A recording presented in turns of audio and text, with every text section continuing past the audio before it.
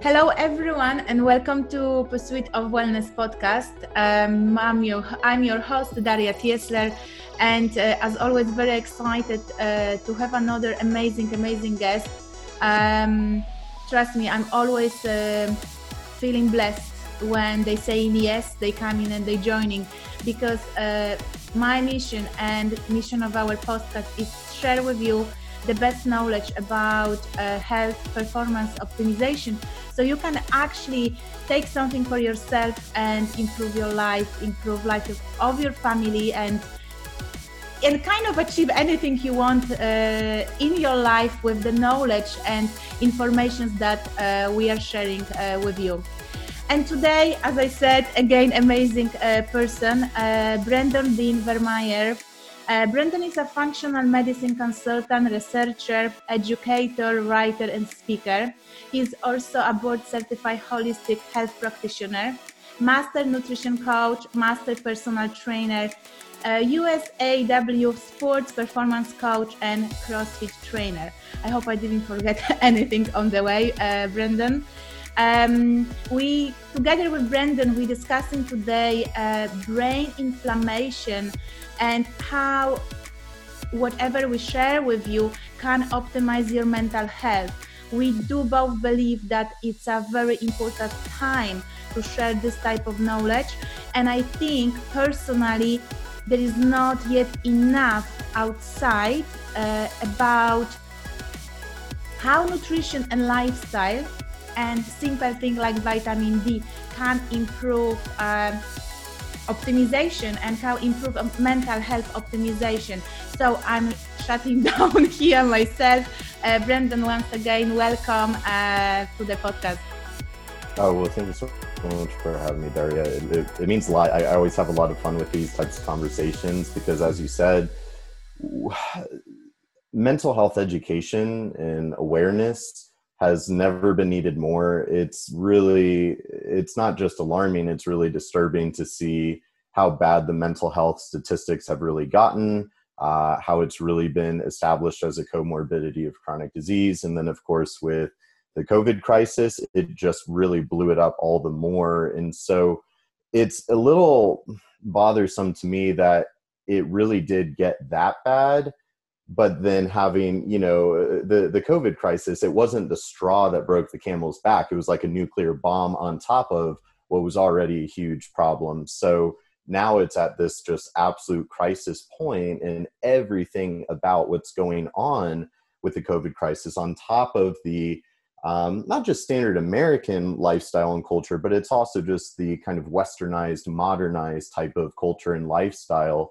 And we're starting to see this sort of standard American lifestyle and diet starting to spread across the world, and everywhere it goes, chronic disease follows in foot. So it's a real problem. And this is where our healthcare system is, speaking for America, is not at all created to be able to really be that constructive for this type of problem. So it really comes down to a lifestyle and environmental and psychological induced crisis and pandemic, should we go that far to say. And so it really comes down to education, awareness, and empowerment. There is no other way. We can't medicate our way out of this problem. We've been doing that for a long time, and it's not helping. And I'm sure we'll get into some of what's coming down the pharmaceutical pipeline, because they're already working on some new stuff, but it actually directly conflicts with the current infectious disease crisis that we're in. So there's no other solution other than the self-healer movement and people educating and empowering their lifestyle, their environment, their psychology in order to start taking back their mental and metabolic health. Yes, it's a very beautiful summary. And I remember the other day we've been recording with Ben Bickman about insulin, and exactly the same topic coming. It is just nuclear bomb that just kind of crashed, and no one was prepared for it. But we've been aware, and as a practitioners, that there is a crisis of chronic health conditions, and those conditions develop over years, and we just need to do much more to like we said, in nutrition, in lifestyle, and mental health, and any other approaches. We need to push them forward in order to change this. right? And you're touching some gentle topics around pharmaceuticals and how, medical society is not kind of fully prepared to tackle the lifestyle diseases, because this is not what they've been told, right?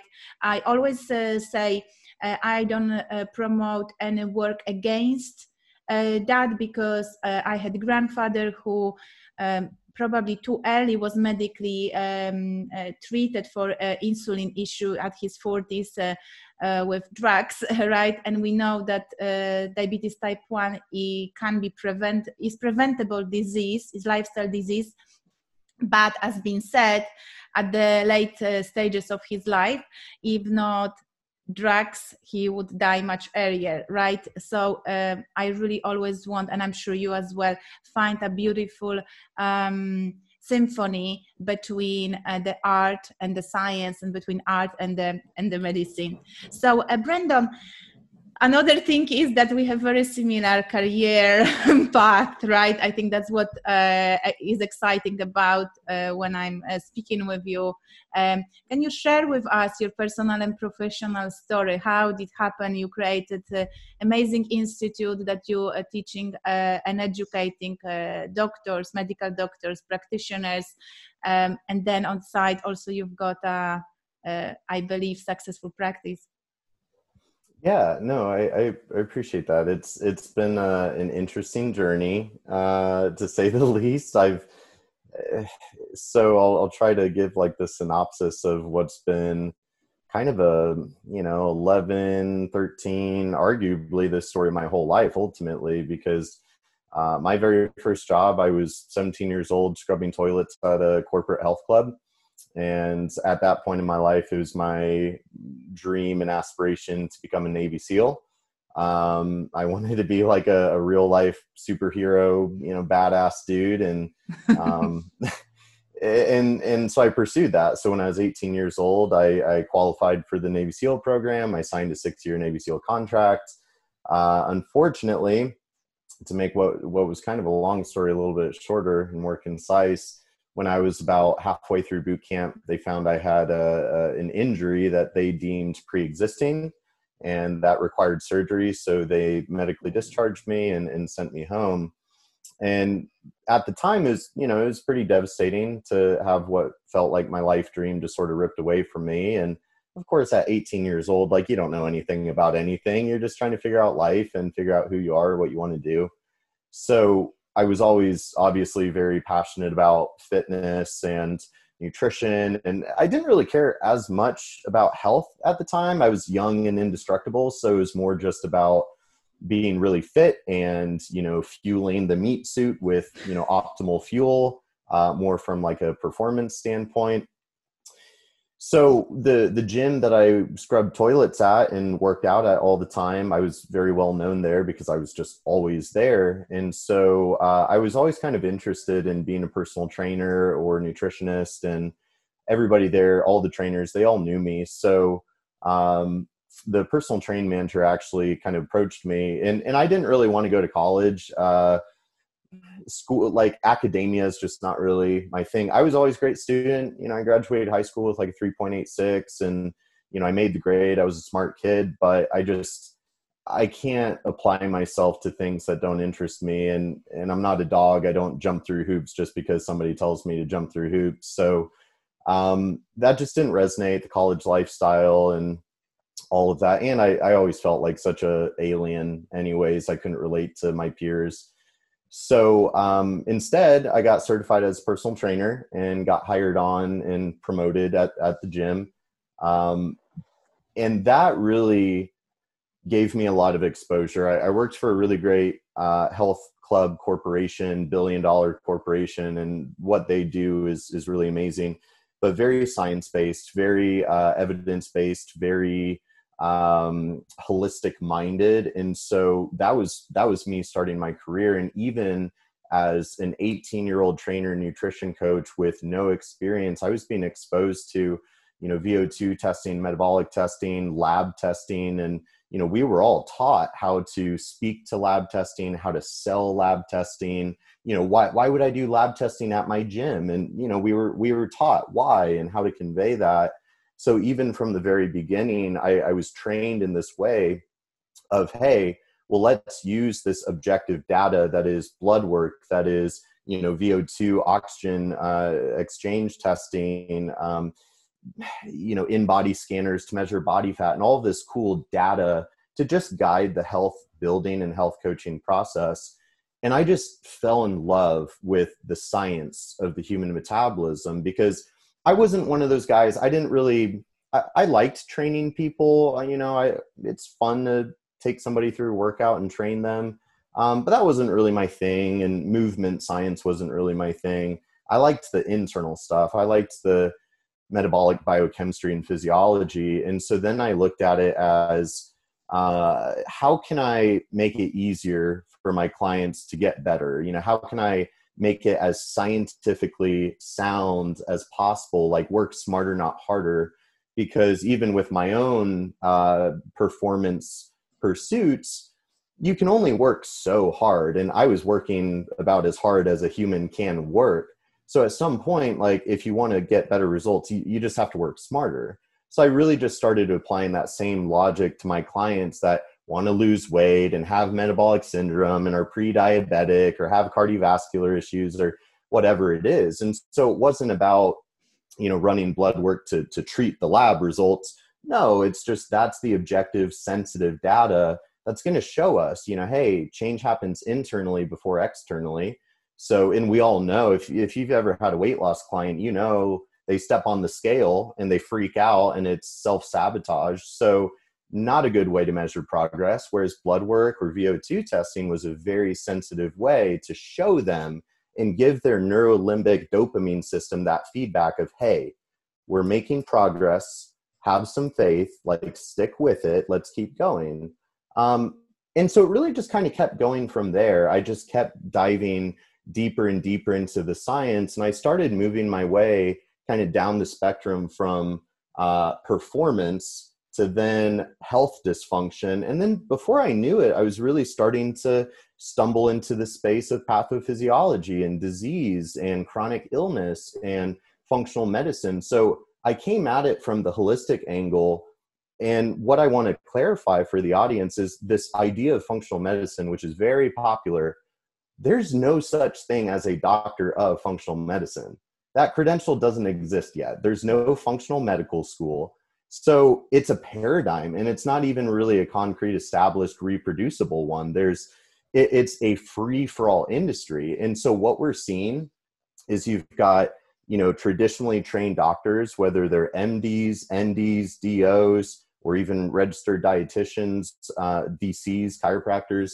And then you have, health coaches and nutritionists and, trainers and biohackers. And we're kind of meeting in the middle. And that's what functional medicine is. It's the melting pot that's right in the middle. So how you came from that, you might come from one spectrum or the other, but that's really where it is. And I think that's really important to understand, because I am very well established and respected in the functional medicine space. And everybody asks me like, well, how did you get there? And it's like, there's no clear path. That's what you're dealing with. And so as I was making my rounds through the functional medicine space, I've lectured all around the country, from New York to San Diego and a lot of places in between, primarily lecturing to medical doctors. But, it's all sorts of, it's a melting pot, and the diversity is what gives us our power and our efficacy. But on the flip side of that coin, it also makes it kind of hard to find the right type of professional that can help you with your health issues. So we have a lot of work to do in the functional medicine space, but I was really caught off guard by how, even in the functional medical space, it still feels pretty reductionistic. It still feels pretty medical in the sense of like, okay, we're going to run thousands of dollars of all these labs. Some of them are really not clinically established. They're like experimental tests that don't have any clear significance, and the technology is really questionable. So spend tons of money on that, and then just dump tons of supplements, maybe a few lifestyle tweaks. And so this is where I really do think that holistic health coaches and more the fitness, the nutrition, the lifestyle, the psychology. Those are the things that we need to be hammering more, not just medications, not just supplements. And so I guess my point, if I were to critique my own industry, is we're still too pill, run the labs, build a protocol, give them all the pills. And that's too much the focus. Whereas we have the environment, the lifestyle, the psychology, the nutrition, the fitness, that's the most cost effective. So I'd really like to see more as the functional medicine industry kind of establishes itself, becomes a little bit more regulated.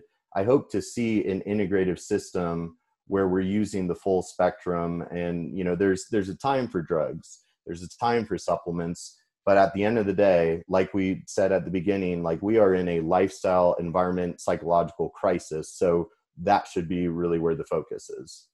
It's a very beautiful explanation, and I completely agree with you. I remember watching once on YouTube I just don't remember the names, but the guys were doctors, osteopaths, were explaining how important is to follow this traditional way of looking what is functional medicine. So looking at these root causes. And when we look at functional medicine tree, we're talking about nutrition, soil, environment, light, air, relationships.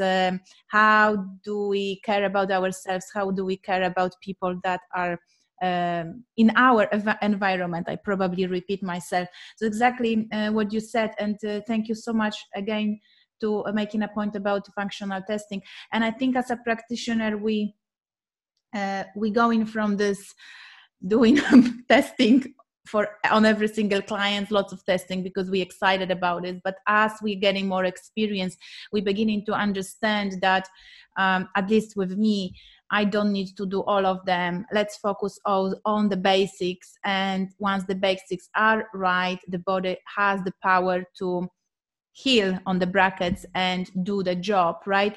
But I also think sometimes is other way around. Body needs to have the right environment to be able to do the things that meant to do, and that is where functional medicine practitioner is a great person to look for. So they addressing that environment, they improving the terrain, right? So it's like a all in between.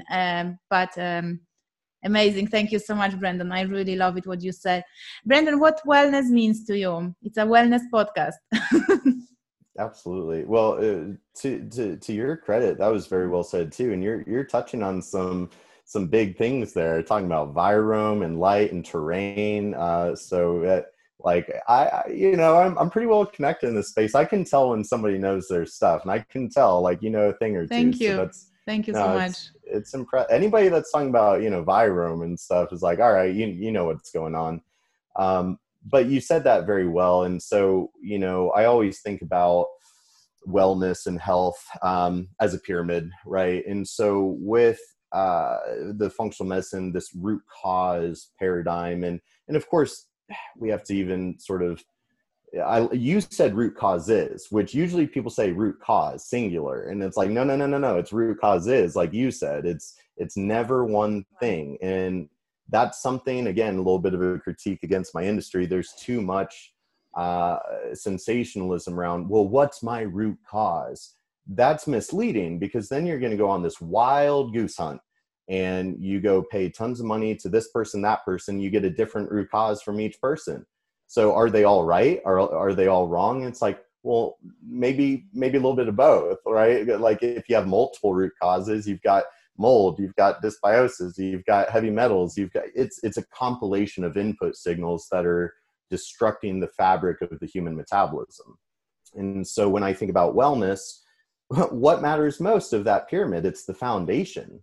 And to me, when I think of the foundation, I really kind of think about environment and psychology, because there's the literal environment, the literal environment that you're living in. So if you have a bunch of mold growing in your closet, or but at the same time, let's say you're in a very toxic relationship. Toxic is toxic. Whether it's mold toxins or you're in a relationship with a narcissist, like either way, that's very destructive. So I like to be thinking about the psycho-emotional environment and the literal physical environment as really that foundation, and kind of a step up from there is more so your lifestyle with the nutrition, the exercise, the sleep and rest, the stress management, right? And then you just kind of build up from there of, okay, well then how do you then optimize or supplement or biohack, or do you need those medications? But, with functional medicine, like you were saying, I think there's too much emphasis put on like the 20%, which is the root causes and the need for drugs or supplements. And a lot of times there's not enough emphasis on that 80% of the foundation, because a lot of the clients that I work with, I sort of divide them into two general categories of either this is really just like standard American metabolism, good old Uncle Sam, and that's the pre-diabetes, that's the hypertensive, that's the cardiovascular, that's the fatty liver, it's the you're overweight and you haven't done a push-up ever, right? And I don't say that to be mean, it's the basics. We don't really need to overcomplicate it. But then there's another subgroup, I would say 20-30%, but I do feel like this demographic is growing more and more. Of these are the kind of complex chronic illness, as we call it, because just chronic disease, all the standard American stuff, that's really not complicated. It's really not, and that's where I joke with CrossFit being one of my credentials.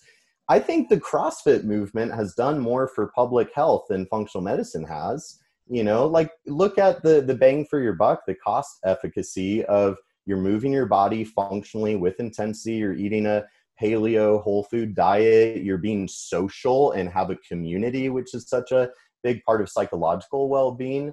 So, as far as bang for your buck, go do a CrossFit membership over, $5,000 of lab testing that might not even be, reliable or helpful. So, but with all that said, that other 20-30% that's growing, that is the complex chronic illness where they already had metabolic dysfunction. 88% of Americans are metabolically ill. But then you start putting in all of these modern stressors on top of that, the amount of plastic that we're ingesting through our environment. One of my friends just the other day was ranting about this, and we inhale and ingest enough plastic to make a credit card every single week. So over the course of a year, that's 52 credit cards that are going through going through, or maybe just getting sequestered in your body, or, mold toxins, or, viruses. So it becomes a much bigger conversation of, because of the damage that we have done to Mother Nature and our own home planet, on top of our lifestyle induced illnesses, we don't really stand a chance, which is why we all need to kind of wake up and get with the program. Yes, 100%. Amazing explanation. Let's go into brain inflammation. I think that is, again, the inflammation is very funky word those days, yeah. Right? And now we're adding brain. It's even harder to understand what we mean, right? So if you could explain brain and what is brain inflammation, what triggered brain inflammation, and what are the most common symptoms of brain inflammation? Absolutely. So to start, I think one of the greatest fallacies of the human species is binary thinking. We think in black and white, yes or no, 0 or 1, and that's not reality.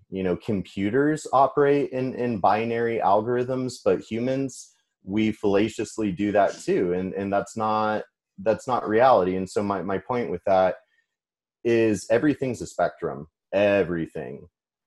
Inflammation is a spectrum. It's not something you do or don't have. It's how much and when, based on the constant input signals that your body and mind are being exposed to every second of every day. It's in constant flux, because we all agree that, okay, chronic disease is driven by chronic inflammation. Yes, that's true. That's very medically established. Nobody argues with that. And now what we see is it's not different with mental health. Mental illness is primarily driven by inflammation. Now, yes, there are mental conditions such as autism spectrum or bipolar or schizophrenia that they have a more pronounced genetic component and epigenetic expression, right? And again, that's a spectrum in itself. The autism spectrum disorder, we now call it a spectrum disorder, and it applies to everything. So, anybody and everybody will at some point experience the symptoms of depression or anxiety, which is really just driven by inflammation. Now, if you have the genetic diathesis of you're predisposed to autism behavior or ADHD, which I was diagnosed with ADHD and major depressive disorder when I was 21. So the question is, like, are your genetics on fire? Inflammation is the cleansing fire that the body uses to fight pathogens and remodel tissues. That's what it is. And yeah, the science of it is super complex. It'll make your head spin with interleukin 6 and interferon gamma, but then interleukin 10 is anti-inflammatory. So yeah, the science, the molecular science is really complicated, but we can just simply say that, hey, under normal physiological circumstances, inflammation is healing. That's what it is there for, to protect from pathogens and remodel tissues, period, clean up tissues. So I like to think of it as there's, they will burn a field, a controlled burn to cleanse the field and burn down the waste so that the nutrients are recycled back into the soil so that new life can take root and grow. So that's one scenario, but then there's an out of control forest fire. And that's what chronic inflammation really is. It's a fire that's burning out of control. It's not being controlled at all, and it just keeps burning and burning. Now, of course, on the flip side of that, there's two terms I think are helpful to understand. There's inflammaging, which is just inflammation increasing as you age. And then there's immunosenescence, which is really just the immune system is getting old, it's getting worn out, and inflammation starts creeping up as part of that. And so really what we're seeing in today's world is our modern environment, our modern lifestyle is so pro-inflammatory that everybody has a higher degree of inflammation than is normal physiologically. And so this is why all of these conditions, cardiovascular, diabetes, or autoimmunity, cancer, neurodegeneration, mental illness, they're all just comorbidities, and it really just comes down to the underlying theme of chronic inflammation. So it could be acute and severe. You get a viral infection, you have a fever for 5 days, and you have, kind of heightened inflammation afterwards as that cytokine storm is burning out of control, versus that meta-inflammation that you're just cooking long term. So, and it's not medically, right? Like you go to the doctor, they're like, oh, your blood work looks normal. You're not dying right now. There's not really any justification for drugs right now, but you're not okay. You're simmering long term, and that's really where the chronic illness manifests. Yes, actually, one of my question to you was how brain inflammation and general inflammation contribute to mental health illness. And then while I was listening, I said I should actually said how chronic inflammation, right? So you mentioned that, and I said that's what I should ask you, because it's not the inflammation, because inflammation is a good thing, right? It's just once turned into these little fires working around the body, turns into chronic inflammation, then that's becoming a problem. And I had a similar question to Terry Walsh the other day. Also, we had nice half an hour podcasting, and I asked her, and she does autoimmunity work with MS, and I asked her, what is the inflammation? And exactly she said, that's what we're discussing here, is a good stuff. It's just the problem once it's getting mess with everything else that is happening to our body. And you mentioned that that as well, every other thing that comes on our system, and then our body cannot deal with that anymore. That's so beautiful. Very simple question. Vitamin D, Brendan, people are clinically low, right? What is the story with vitamin D, and why do we need optimum level of vitamin D? Maybe what is an optimal level of vitamin D to support our mental health? Yeah, that's a fun question, because what I really like about science, which first off is just our kind of our monkey mind pursuit of objective truth, and we're just trying to make sense of the world around us. And so science is always catching up. It's always behind because we're just trying to make sense of the world around us. So we're always way behind, and we're usually wrong. And that's kind of the whole point of creating a scientific system, is to disprove what we think, basically. And if you can't disprove it, well, then it must be kind of true, in which case we should accept that as truth and start building off of that platform of truth. And so my point with that weird esoteric statement is to simply say that when you really look at science, it constantly points us back towards nature. You know, the science of the microbiome, it destroys germ theory, which is still the leading medical paradigm. And in case nobody noticed with how 2020 went and this COVID thing, yeah, germ theory is still the leading theory, even though, you know, microbiome research is just popping holes in that left and right. And, you know, that's given rise to this concept of the virome, which, like, well, maybe viruses are, you know. So anyways, but part of that with vitamin D, it points us back to nature. It points us back to, yeah, you're supposed to be living outside in the sun and get that exposure, because obviously we all agree that sunlight is hands down the best way to get your vitamin D. So vitamin D is a really interesting, I try to be very grounded in science with what I say. So what we can safely say is vitamin D deficiency is a major risk factor for developing mental illness and neurodegenerative disease, on top of, you know, all sorts of other conditions, but in regards to mental illness. And as far as some of the cool mechanisms at play, we see that vitamin D regulates the tight junctions of your gastrointestinal tract. So when we're talking about, you know, leaky gut, well, vitamin D has a major regulatory role in leaky gut. Same thing with leaky brain. It regulates the tight junctions in the blood-brain barrier. And they're actually, with neurodegenerative research, now these, again, this is why I'm saying vitamin D deficiency is a risk factor. We can't yet say that vitamin D is a treatment, a cure for neurodegeneration, but the research is pointing us in that might be possible. We need to look into this more, because the current studies are primarily on mice, and what they'll do is take mice or bunnies or whatever and inject them with bacterial toxins, lipopolysaccharide, to which that is very relevant to leaky gut, obviously, with endotoxemia and all that. But they take those bacterial toxins, inject them to induce inflammation, to induce brain inflammation, to induce depressive-like behavior, and even induce neurodegeneration. So they set the stage with those bacterial toxins, and then they will administer super physiological doses of active vitamin D3 or calcitriol. And what we see is that, yeah, the vitamin D3 actually attenuates and mitigates and lowers and calms that neuroinflammatory storm. And it gets a little bit more technical. I don't think we need to get that technical.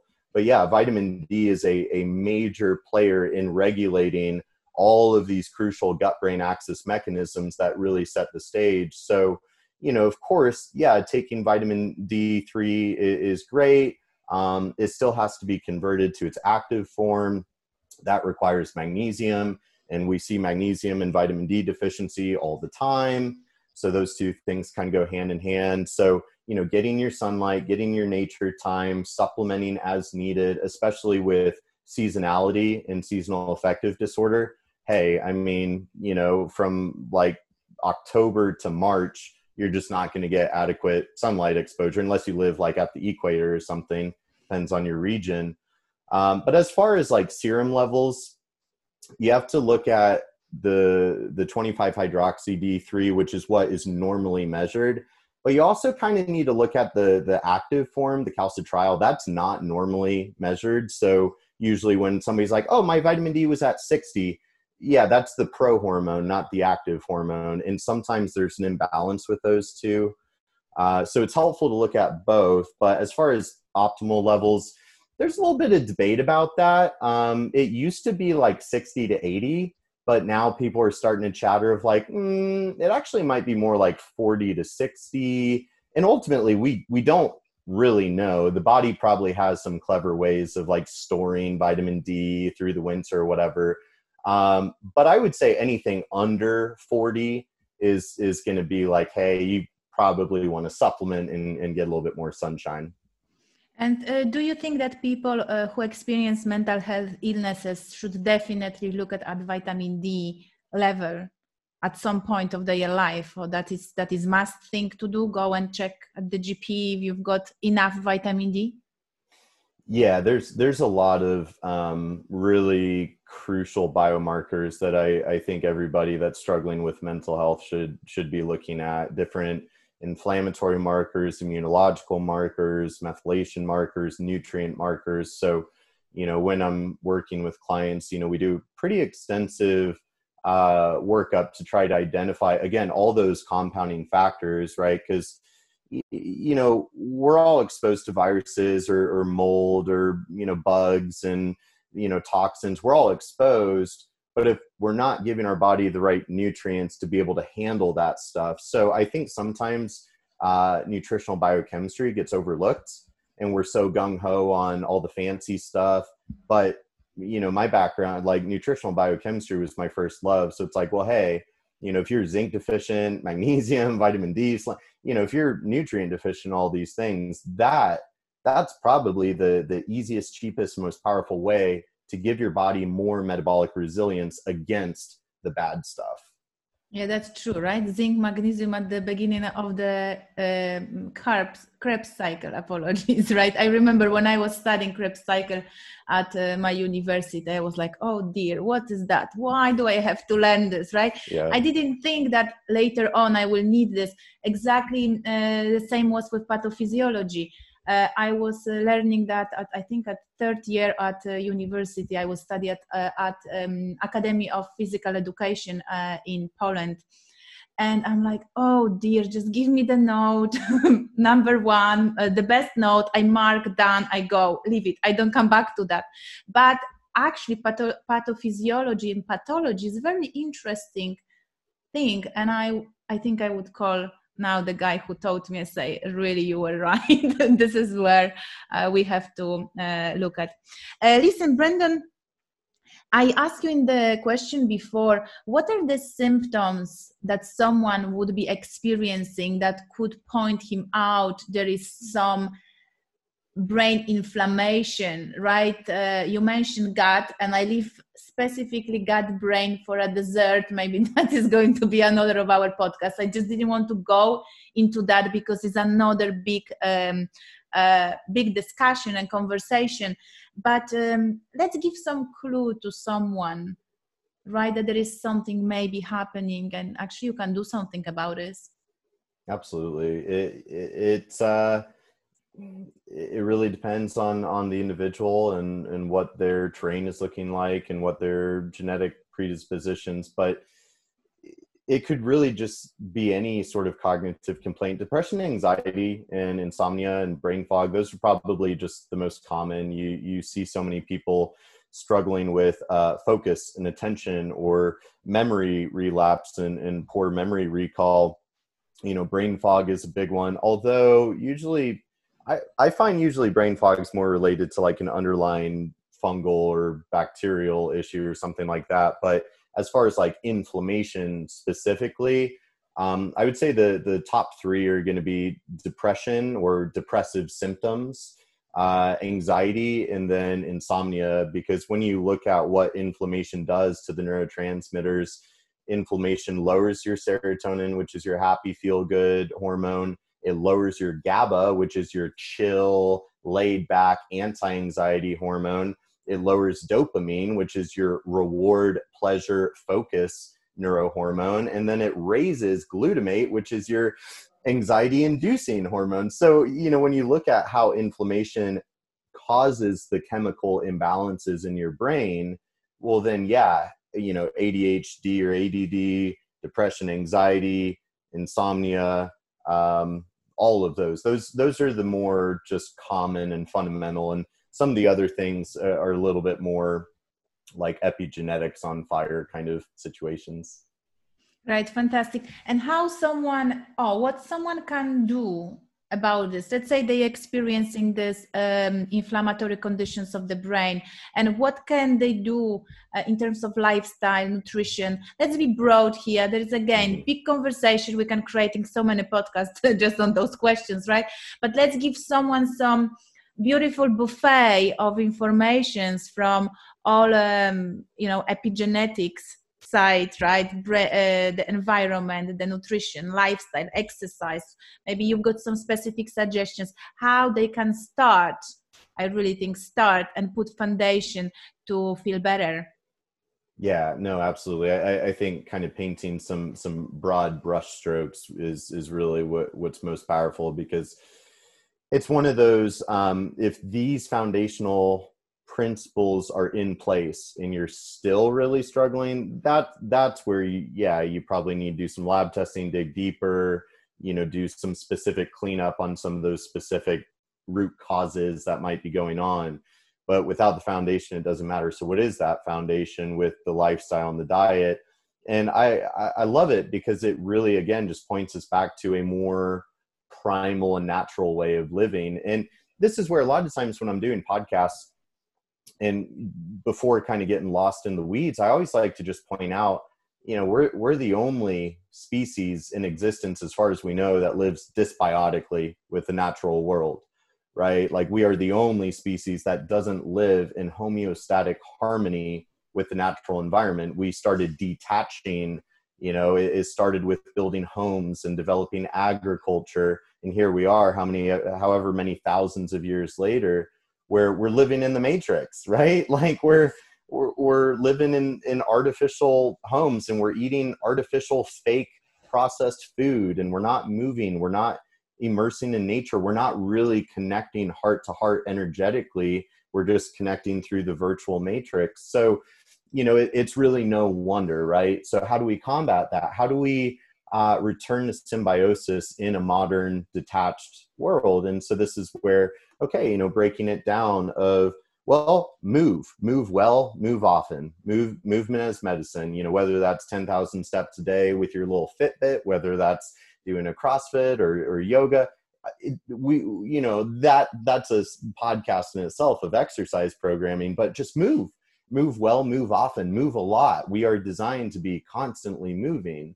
Follow the circadian rhythm, follow the rhythm of nature, rise with the sun, fall asleep with the sun, use your sleep hygiene.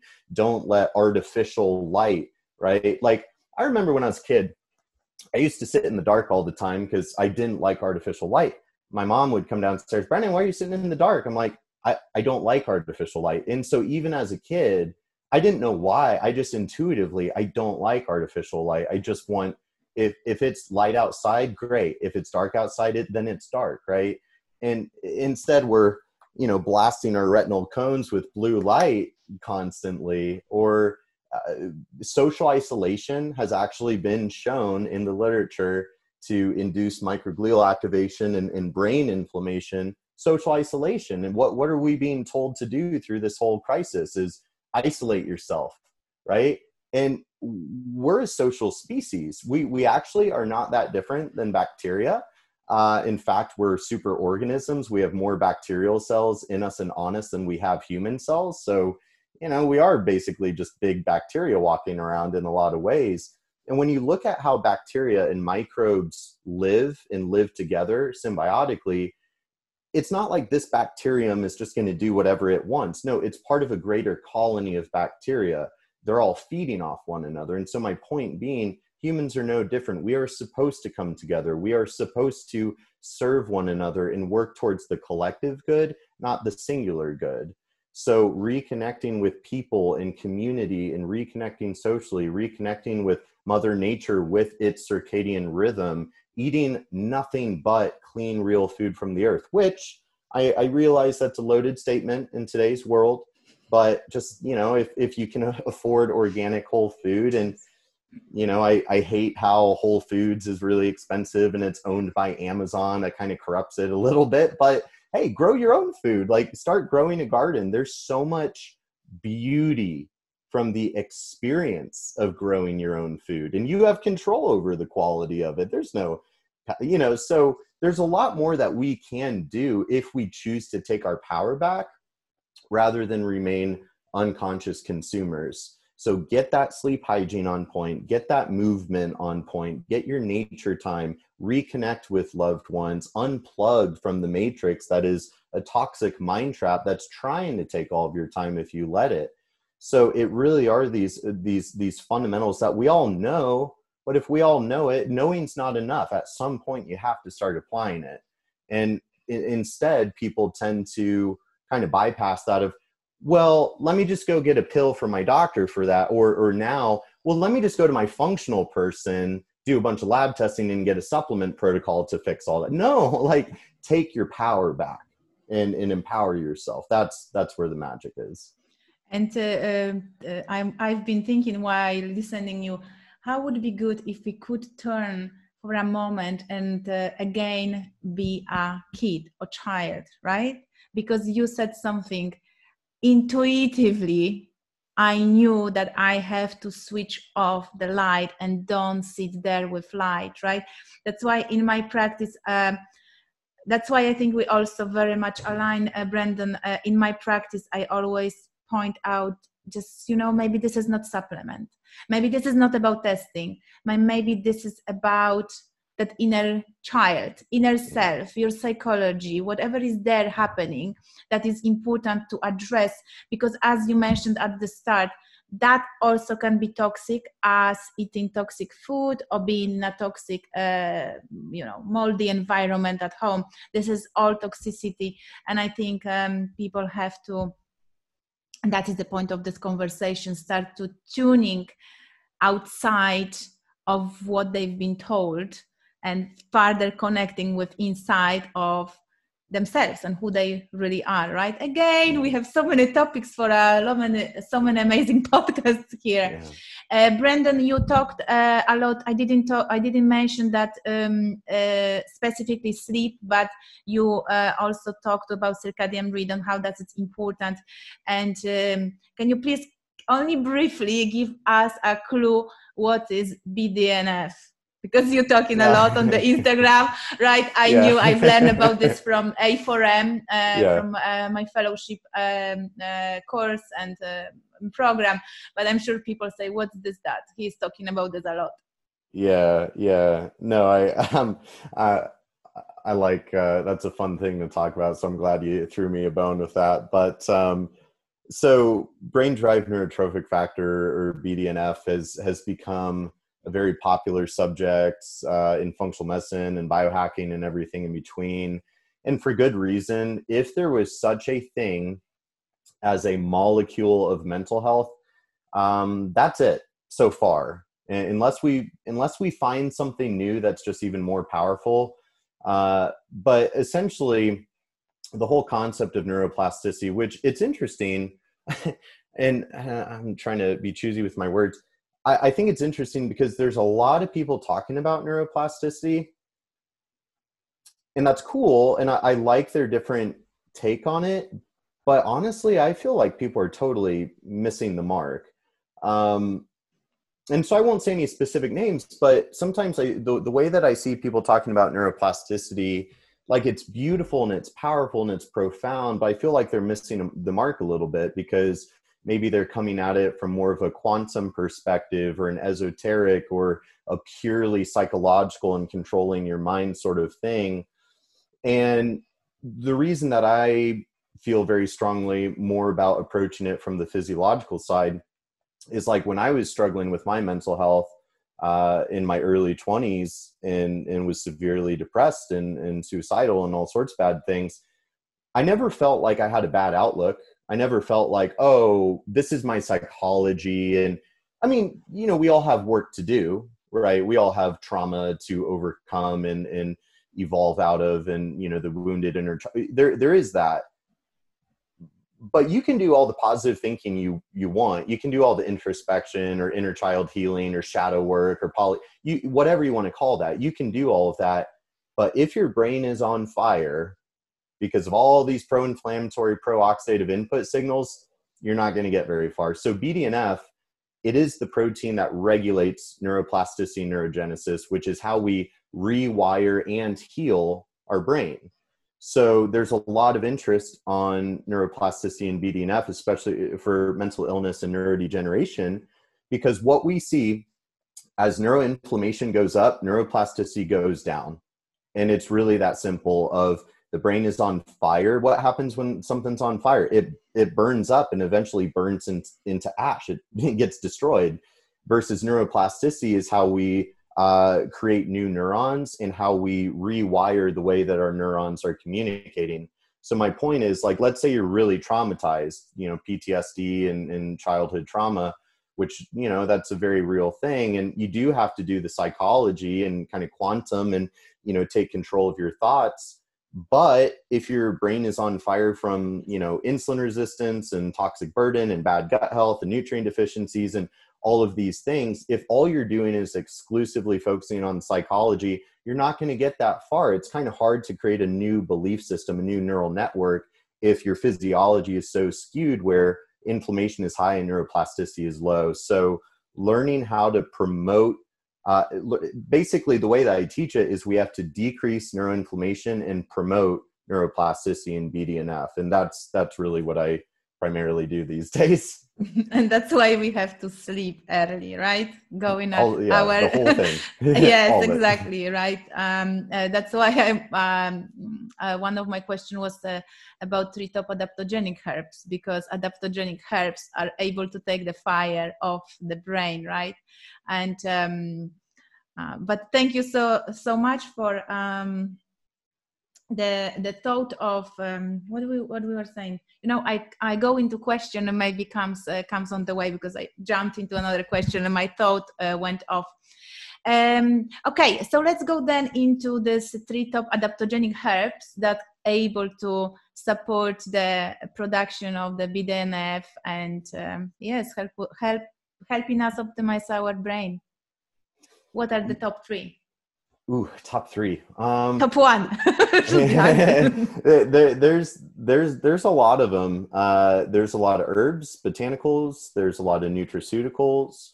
I'll simply say that all those fundamental lifestyle things that we were talking about, all of that, like exercise and sunlight are going to be, and probably sleep. Like those are really like the top 3 big factors. So we can very safely say, these supplements we're talking about can be helpful, but not without the fundamentals in place, because vitamin D, vitamin C, zinc, I mean, it's not an herb, I realize, but I would say zinc is probably way more powerful. But as far as like botanicals and herbs, oh my gosh, curcumin, resveratrol, pterostilbene, quercetin, olive leaf. I mean, I literally have a slide in my slide deck of probably like 20 or 30 different herbs and adaptogens and botanicals. So, all of the popular herbs and botanicals that are really popular these days, like curcumin and stuff, all of them, they all do help reduce inflammation and raise BDNF. So, that's where doing some basic nutrients, zinc, magnesium, D, multivitamin, C, K2, so on and so forth, maybe take some adaptogens on top of that. Oh yeah. I mean, that's why I love protocols, is like, I understand that changing every aspect of your lifestyle and environment and psychology, that's a never ending journey. That's a lot of work. So that's why I do like protocols is, well, let's give you some pills that can start making the work a little bit easier. And that's always what I want, is to make that as easy as possible. So really good consideration. Fantastic. Maybe, actually, it's great that you turn this that way, instead focusing further on adaptogenic herbs, because here we kind of having head and shoulders, right? Because magnesium does lots of job on, for example, insulin resistance, right? And support that. And at the same time can help us with improving BDNF. And I think we always want that people having just 3 to 5 maybe quality supplements that actually they can do a wide job, instead having like a stock of cupboards of shop at home, right? So that's often happen with my clients, right? Oh, I tell them one thing, then they sending me 3 more. Can I buy this and this and this, right?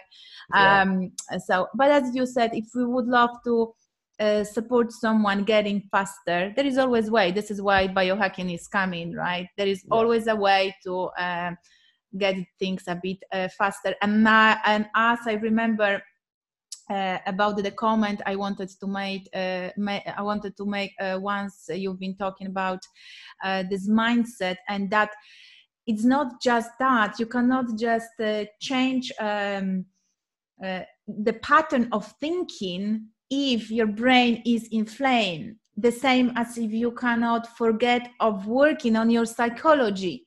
Again, we're coming back that this is a symbiosis in between. You cannot just separate things, right? Oh, okay, today I'm going to work on a gut and I just completely forget about nervous system, or I'm going to work on my emotion towards food, but I'm not going to work towards emotions to my relationship.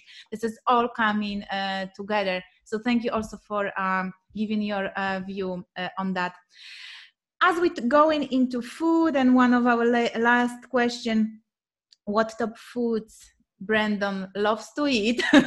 I'm dropping this in, but also what top foods you suggest, Brandon, on your protocols for your clients that they struggle with mental health issues? Yeah, that's a good question, because the dietary strategies, I think we really overcomplicate nutrition these days, right?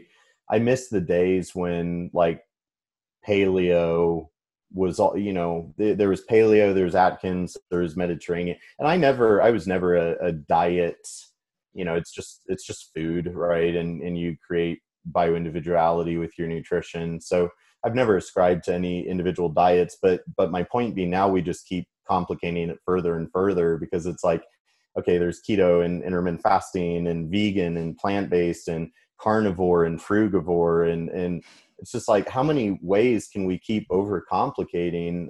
Whereas I've just always been of the mindset of, real food from the earth, sourced as clean as possible, and follow your intuition. Your body is really good at guiding you towards the foods that you want if you actually listen. And there's a big difference, obviously, between, my brain is telling me to eat those Pop-Tarts. No, that's a chemical addiction. But like, once you kind of break out of the chemical addiction, no, your body will guide you like, oh man, a salad sounds really good. Or actually, like, I'm really craving a big juicy steak, or, some eggs. That sounds, your body's good at that. So I just want to make that note. But again, I would say just like a primal paleo-esque, that should be the starting point in developing a healthy relationship with food and yourself, because there's no specific dietary strategy that is worth it if it's creating orthorexia and neurosis and unhealthy eating behaviors. And so like with intermittent fasting, does the literature suggest that intermittent fasting can have an antidepressant-like effect? Well, yes. But if then you're driving yourself crazy of like, no, it's not my eating window yet, so I better not eat, well, it defeats the purpose. So, but with that sort of disclaimer, intermittent fasting has some mental health benefits in reducing inflammation and boosting neuroplasticity. A ketogenic diet, or maybe I should rather say ketones, whether that's from a ketogenic diet or exogenous ketone supplementation, or if you're metabolically flexible, you're going to dip into ketosis sometimes naturally. The whole point of fasting is to have the flexibility of, if you need to go for 12 to 24 hours without eating, well, you can. Like, you have that capacity. You're not going to get hangry and lose your mind. So I do think kind of flexing the fasting muscle is helpful.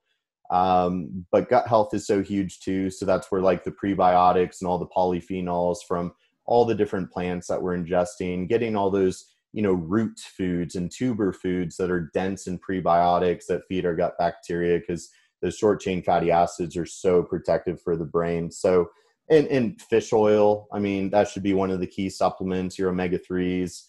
That tends to get glazed over anymore, but the omega-3, omega-6 ratio, omega-3 is, along with zinc and, folate and some of these other nutrients, some of the most important for brain health. So, but this is where, as people go from kind of standard American and just start going towards a more paleo, primal, whole food diet. Once you get there and you have a healthy, happy relationship with it, if you want to experiment with some of these other strategies, go for it, but don't try to jump ahead. You don't go from couch to marathon. You go from couch to 5K to 10K to half marathon to full marathon. So you can't skip a beat there. Yeah, I agree with you. We just generally, I think as a practitioners as a clients, we overthinking, we overdoing, we over everything, because I'm thinking of myself, clients coming to see me and they already know what I would tell them, and then they want more. Like I always say, I cannot make a broccoli more broccoli, right?